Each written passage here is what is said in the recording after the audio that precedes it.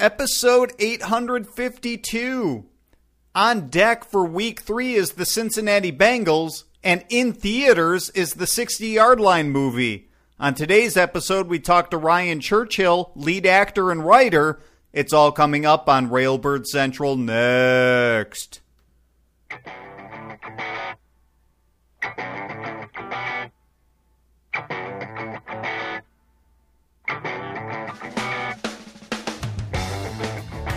Good morning, Green Bay Packers fans, and welcome to Railbird Central at Cheesehead TV, the longest tenured Packers podcast on the internet.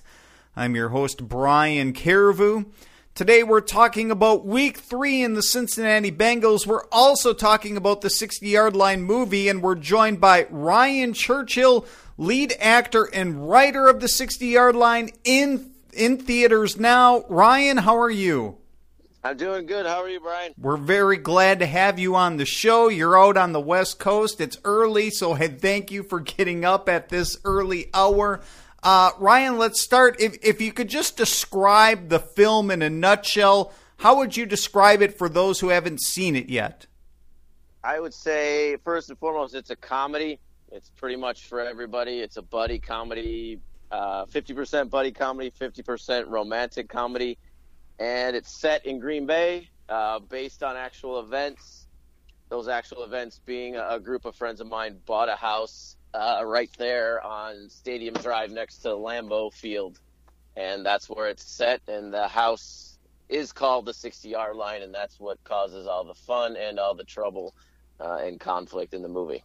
I could relate to that. My very first place getting a duplex out of college was in the shadow of Lambeau Field, so not quite on Shadow Lane, but I was near it myself too. But Ryan, now just for our audience to get to know you a little better, tell us about yourself. What's your background and how did you become a Packers fan?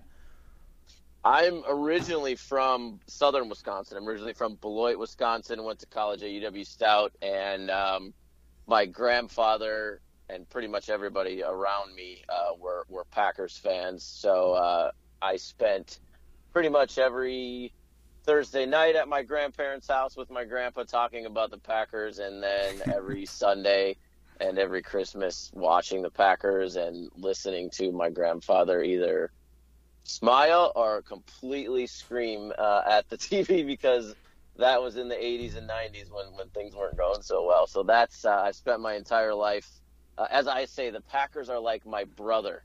You're just kind of born with them, and you love them and you hate them, and so that's kind of how I consider the Packers. They are my NFL brother. Yeah, I think that's a story that a lot of Packers fans can relate to and have a similar story themselves. Ryan, I'm interested in the movie. One of the actresses is Jacqueline Zook. Can you tell us how she became involved with the film? She, of course, is the daughter of Packers special teams coordinator Ron Zook.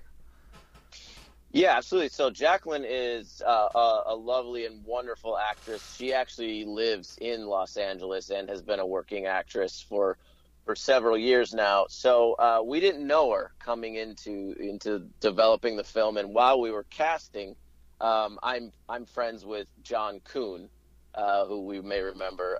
He plays for the Saints now, but he was our lovely Kuhn for many years, our fullback there. And I got a text from him while we were casting saying, "Hey, my boss's daughter is auditioning for you guys today. Just wanted to give you a heads up." So John Kuhn's boss at the time was Coach Ron Zook, and typically that spells disaster for us. Usually, from a producer standpoint and from a casting standpoint, anytime anybody calls in a favor of a family member coming into audition, if they're bad, they're usually terrible when they audition, and then you got to deal with oh, I'm so sorry, it didn't work out. But Jacqueline came in, and she knocked it out of the park, which was a very refreshing surprise that she was actually a great actress. She looked the part. She plays my sister in the movie, and so that's basically how that came about. The fact that she's Coach Zook's daughter is secondary to the fact that she is just a great actress. And so that worked out well for her and worked out well for us. Yeah, that's very cool, that connection there to the film and the actual Packers team currently. On a related line, what was it like sharing the set with players like John Kuhn, like Mark Tauscher, and others who make appearances in the film? It was a bit nerve-wracking for me. For one, I wore a lot of hats while making the film. First and foremost, is I wrote it and I played the lead character. So my first scene with Tauscher and John Kuhn was on a Tuesday night, a late night. It was a long day. And I have a scene in the movie where I spout off to Tauscher and Kuhn that my character is very knowledgeable about football. And so I have this big scene where I have to rattle off all these stats. And that was my first scene with Tauscher and Kuhn. I literally, there was like 100 extras in the basement of the 60-yard line. And I was very nervous, to say the least, but I got through it, and they were somewhat impressed with my performance. So I'm very starstruck by athletes because it's something I can't do. So to begin with, A, I was friends with them, but B, I never actually had to perform and spit NFL football knowledge in front of them. So it was a little bit nerve-wracking that first night of shooting with them. Well, you handled it with grace, Ryan. For those who haven't seen it yet, can you tell our listeners where they can go to find out where the movie is playing and any upcoming events that might be held? Yeah, you can go to our website, the60yardline.com. That's the THE, then the number 60yardline.com. And we have a Find a Theater page on there. And we have a list of all current theaters, so you can find one in your area. We did release on September 8th, so we're slowly kind of fading out of the theaters at this point, which is normal for any movie. But we're still at Green Bay East for those Packer fans in the Green Bay area, and Menominee Falls and places like that. And then we're coming into what's called secondary theaters. So it'll be playing in De Pere, which is right by Green Bay, as well as several other secondary theaters across the Midwest. So yeah, just go to the60yardline.com, find the theater page. Also, we post continual updates on our Facebook page. So subscribe and like our Facebook page. We update Facebook every day, usually 3-4 times a day as to where we're playing. Very cool. I know I'm putting you on the spot here, but can people purchase it yet? I know, some movies you can't do it until after it's, been released in theaters. Is that possible? Correct. You cannot purchase it quite yet. That'll be coming later in the fall. We have to get through our release in the theaters first, but it will be released on iTunes, DVD, and video on demand very soon. I think towards the end of November or early December, right when the Packers are making the playoffs. Cool. Ryan, we're previewing the Packers-Bengals game. I wanted to ask you a few questions about this current Packers team as we preview Sunday's game. What do you make of the current spate of injuries that the Packers are dealing with right now? So what concerns me the most is the defense. I mean, David Bakhtiari is a little concerning because A-Rod can get hit, but he's fine. He can scramble out. I'm not as worried about that other than I'm a big fan of David Bakhtiari. With like Devon House and all our injuries on the defensive end, not defensive end, but on the defensive side of the ball are extremely concerning because that has always, always, always been our Achilles heel. That's why we didn't make it to the Super Bowl last year. Last week was a glimpse into, the only thing we had to do was stop Julio Jones and Devontae Freeman. Those are the only two guys that we had to stop, and we couldn't do it. And that's what lost the football game for us. So this week, you just got to stop A.J. Green and just make sure, Andy Dalton is not a pure passer. So if he can't get to A.J. Green, we need to stop the run. And with, I'm sorry, I don't like the Bengals. So do they still have Giovanni Bernard and Jeremy Hill? Is that their two running backs? They have Bernard, and I think they have a new rookie this year. I'm not up on my Bengals as well as I should be either. Yeah, no, but so as long as, I mean, that's it. You don't have to. They don't have good tight ends. They don't have a bunch of receivers that can hurt us. It's just shut down AJ Green, and we will win the game. The bottom line, which is concerning because we might have to use Kevin King on him, and I don't think rookies are ready for anything until years 2 through 5. So the fact that we might have to have Kevin King on AJ Green because Devon House is out, or I don't know how they're going to switch it around. Maybe they'll just kind of ebb over to help Kevin King watch over AJ Green. I don't know, but hopefully they figure out, Dom Capers figures out a way to shut Mr. Green down, and I think we'll be fine. I hope so. Before we let you go, Ryan, can we get an official prediction on what you think's going to happen Sunday? I'll say Green Bay 24, Cincinnati 9. Sounds good to me. Ryan, thank you so much for taking the time to talk to us this morning. Like I said, especially it's early out there on the West Coast. Greatly appreciate it. Good job with the 60-yard line, and I wish you continued success. Thank you so much. I appreciate you having me on. I just thank the Cheesehead Nation. We're really showing the whole country that this is a great movie, and everybody's really showing up. But please, everybody, go to the theater right now. Go online, get tickets to your theater because it's not going to be in theaters much longer. Go tonight, go tomorrow, ASAP. Thank you. And go Pack Go. And go Pack Go for sure. See ya. Thanks, Ryan. Take care. Thank you. Yeah, take care. Ryan Churchill, leading actor in The 60-Yard Line and writer of the movie as well. Glad to have him join us on the show. Glad to have you, the listener, join us as we continue on. I'll try to tell you, Vince, in our Packers news segment and my commentary on it. Details of Nick Perry's injury came to light on Thursday when Packers head coach Mike McCarthy indicated that Perry would undergo surgery on his hand, which he injured in this past Sunday's game against the Atlanta Falcons. Ian Rappaport of the NFL Network would later report more specifics, indicating it's just one finger that Perry's having surgery on. So if there's a silver lining, it would seem that one finger probably isn't enough to keep him out for an extended amount of time. Might it keep him out of this Sunday's game against the Bengals, however? That seems probable, given that Perry also broke multiple fingers last year and had to miss 2 games and then return to play with a club cast.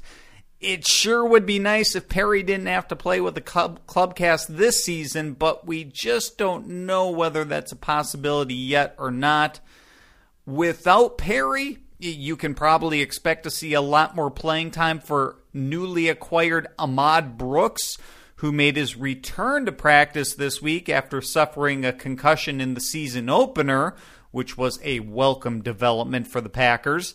If Perry doesn't play, Green Bay is going to have to rely on Brooks and Clay Matthews to play a lot of snaps because behind them are a pair of players who are likely to see playing time, but maybe you just don't want to see them receive extended playing time, relying on them. Those players are guys like Kyler Fackrell and also the other newcomer, Chris Odom. Now, in addition to Perry, the Packers would appear to be without their top 2 front 7 defenders against the Bengals on Sunday. Mike Daniels didn't practice for a second straight day on Thursday while aggravating his hip injury against the Falcons. While he technically hasn't been ruled out of Sunday's game yet, being out for 2 straight days of practice was not a good sign. And if there was any indication that Daniels might miss some time, it's that the Packers re-signed veteran defensive lineman Ricky Jean-Francois, who was previously released about a week ago. Now, Jean-Francois provides the Packers with some depth along the defensive line.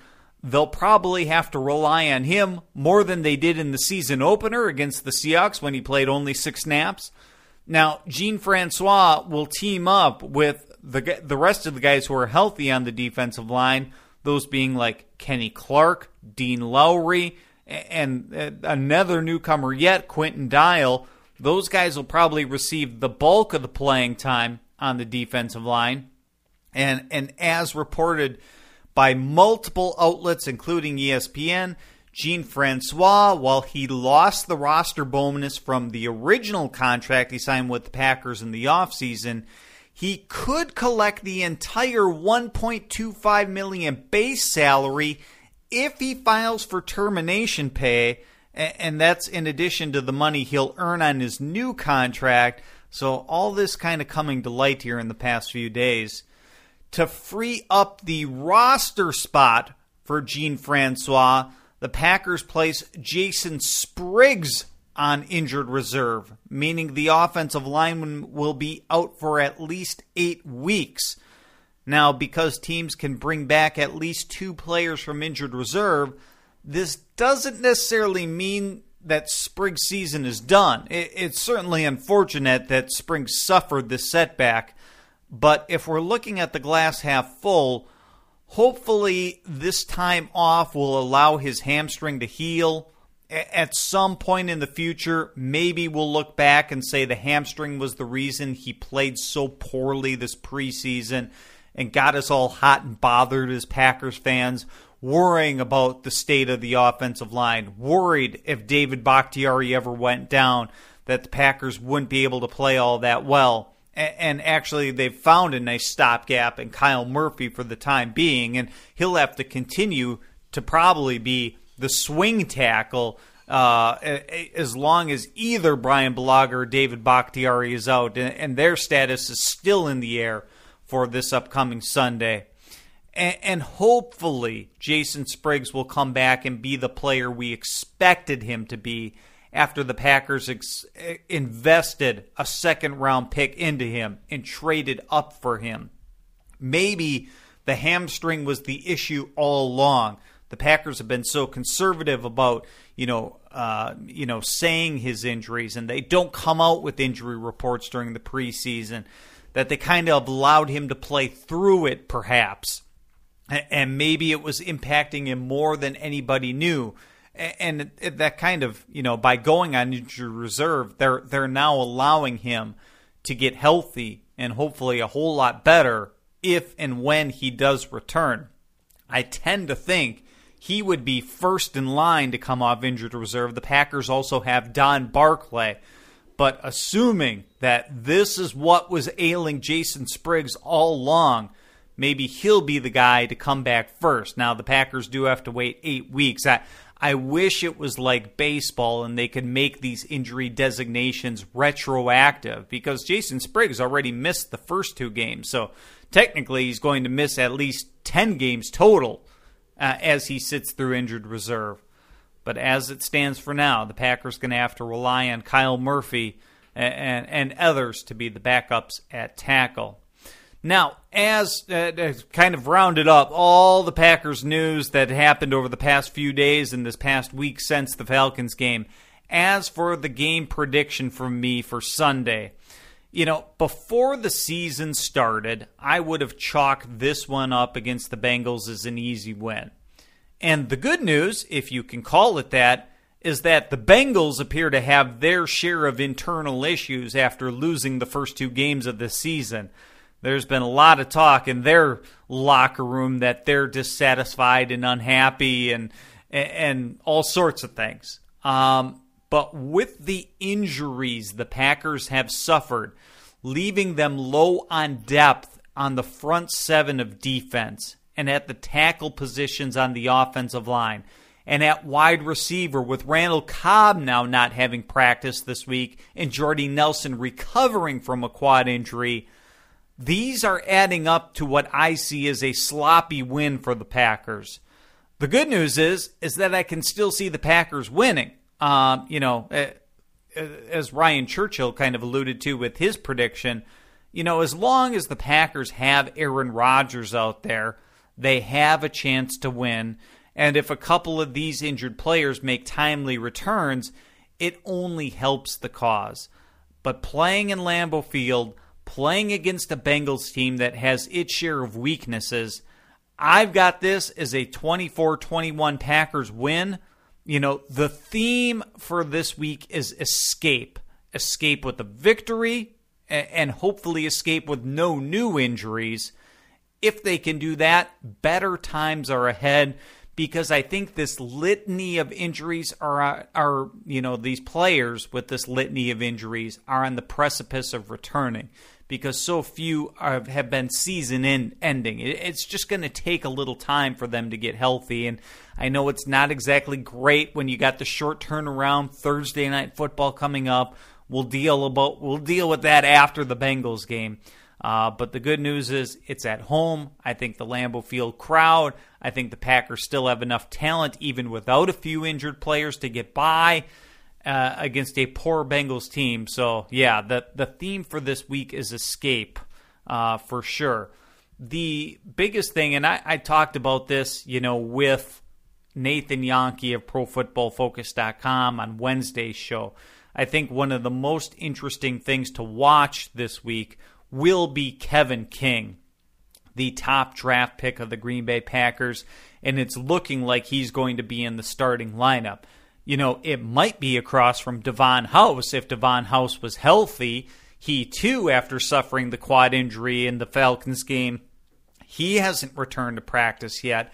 Kind of remains to be seen what his status is. It could be a situation where it's merely precautionary, and he could be practicing, if need be, but maybe the Packers are playing it safe. Hard to tell at this point. If not, he'll be across from Demarius Randall or Quentin Rollins or whoever the Packers decide to put at the other cornerback position, because they haven't exactly gotten solid play from that aforementioned duo either. But Kevin King has played very well in the limited playing time he's received so far this season, and started to receive more partway through the Falcons game when the Packers were dealing with injuries and struggling as it was on defense. They put him in there, and he really responded. We talked about that on Wednesday. A couple nice pass breakups, nice tackling, things that he flashed in the preseason but didn't show consistently, and understandable for a rookie who missed time during the offseason program and dealt with little injuries himself and things like that. But he's out there now. He's learning, on the go. And I think it's time to throw him into the fire and throw him to the wolves, so to speak, and get out there against A.J. Green, because I think the Packers have little other choice at this point. You wish it didn't have to come to this, where the other cornerbacks on the team were either so banged up or playing so poorly that they would have to really rely on Kevin King. But I think it's going to be a good thing in the long term for King, because they drafted him to become the number one cornerback. Maybe you didn't hope it would be this early that they would have to rely on him, but it's almost come to that point. And maybe the other guys will turn it on. Maybe they're a little banged up. Maybe if Demarius Randall just didn't have to cover the other team's number one wide receiver, maybe he could be a competent number two kind of guy. And maybe Devon House, if he gets healthy, will play a whole lot better. But as it stands for the time being, Kevin King is the man. He's going to have to be the man to help shut down A.J. Green. Hopefully he'll get over the top from the safeties, whoever they may be. Kentrell Bryce still dealing with injury himself as well. Just so many injuries right now, especially on the defensive side of the football. But yeah, so I really see that as the matchup to look for. And on the opposite side, we're talking about the Packers cornerbacks guarding the Bengals wide receivers. What happens at wide receiver for the Packers if Randall Cobb is gone? He basically has started off this season as the number one target for Aaron Rodgers. Played very well before he got injured in the Falcons game, and played very well in week one against the Seahawks. Now, the Packers have been without Randall Cobb before, and especially if Jordy Nelson is healthy, I think they can get by with Jordy Nelson and Davante Adams being the number 1 and 2 targets at wide receiver, certainly complemented by Martellus Bennett, who you hope is going to play better than he did against the Falcons. And I assume he would be. I mean, you can't play much worse than that game. Hopefully that's just a blip on the radar screen, and he gets better from here. And, he still is getting used to the Packers offense, still getting used to working with Aaron Rodgers, and maybe, not quite ready for those throws that Aaron Rodgers is going to throw to him on a check down or, on the back shoulder, things like that. And Martellus Bennett is going to learn. He is going to get better. And they're going to need him this week if the Packers, are banged up with Randall Cobb. Just one less target, not that they're similar receivers, but one less target, one less person for Aaron Rodgers to throw to. And Ty Montgomery's been looking good. So those are some of the major matchups that I'm looking forward to. Like I said, a close game, Packers escape with a victory. The day ahead. All right. On Friday, we'll have a clearer picture of the injury situation as the Packers release their game day projections. Not only will we learn, for example, what Brian Balaga's practice status will be, limited or full, they'll also tell us his projection for Sunday's game against the Bengals, probable or questionable. They'll release that information on Friday afternoon. As for the game, Sunday's matchup against the Bengals will kick off at 3:25 p.m. Central Time and be televised on CBS. It will be the first Packers game announced by Wisconsin native Tony Romo, who's in his first season as the lead analyst for CBS, so that should be fun to watch.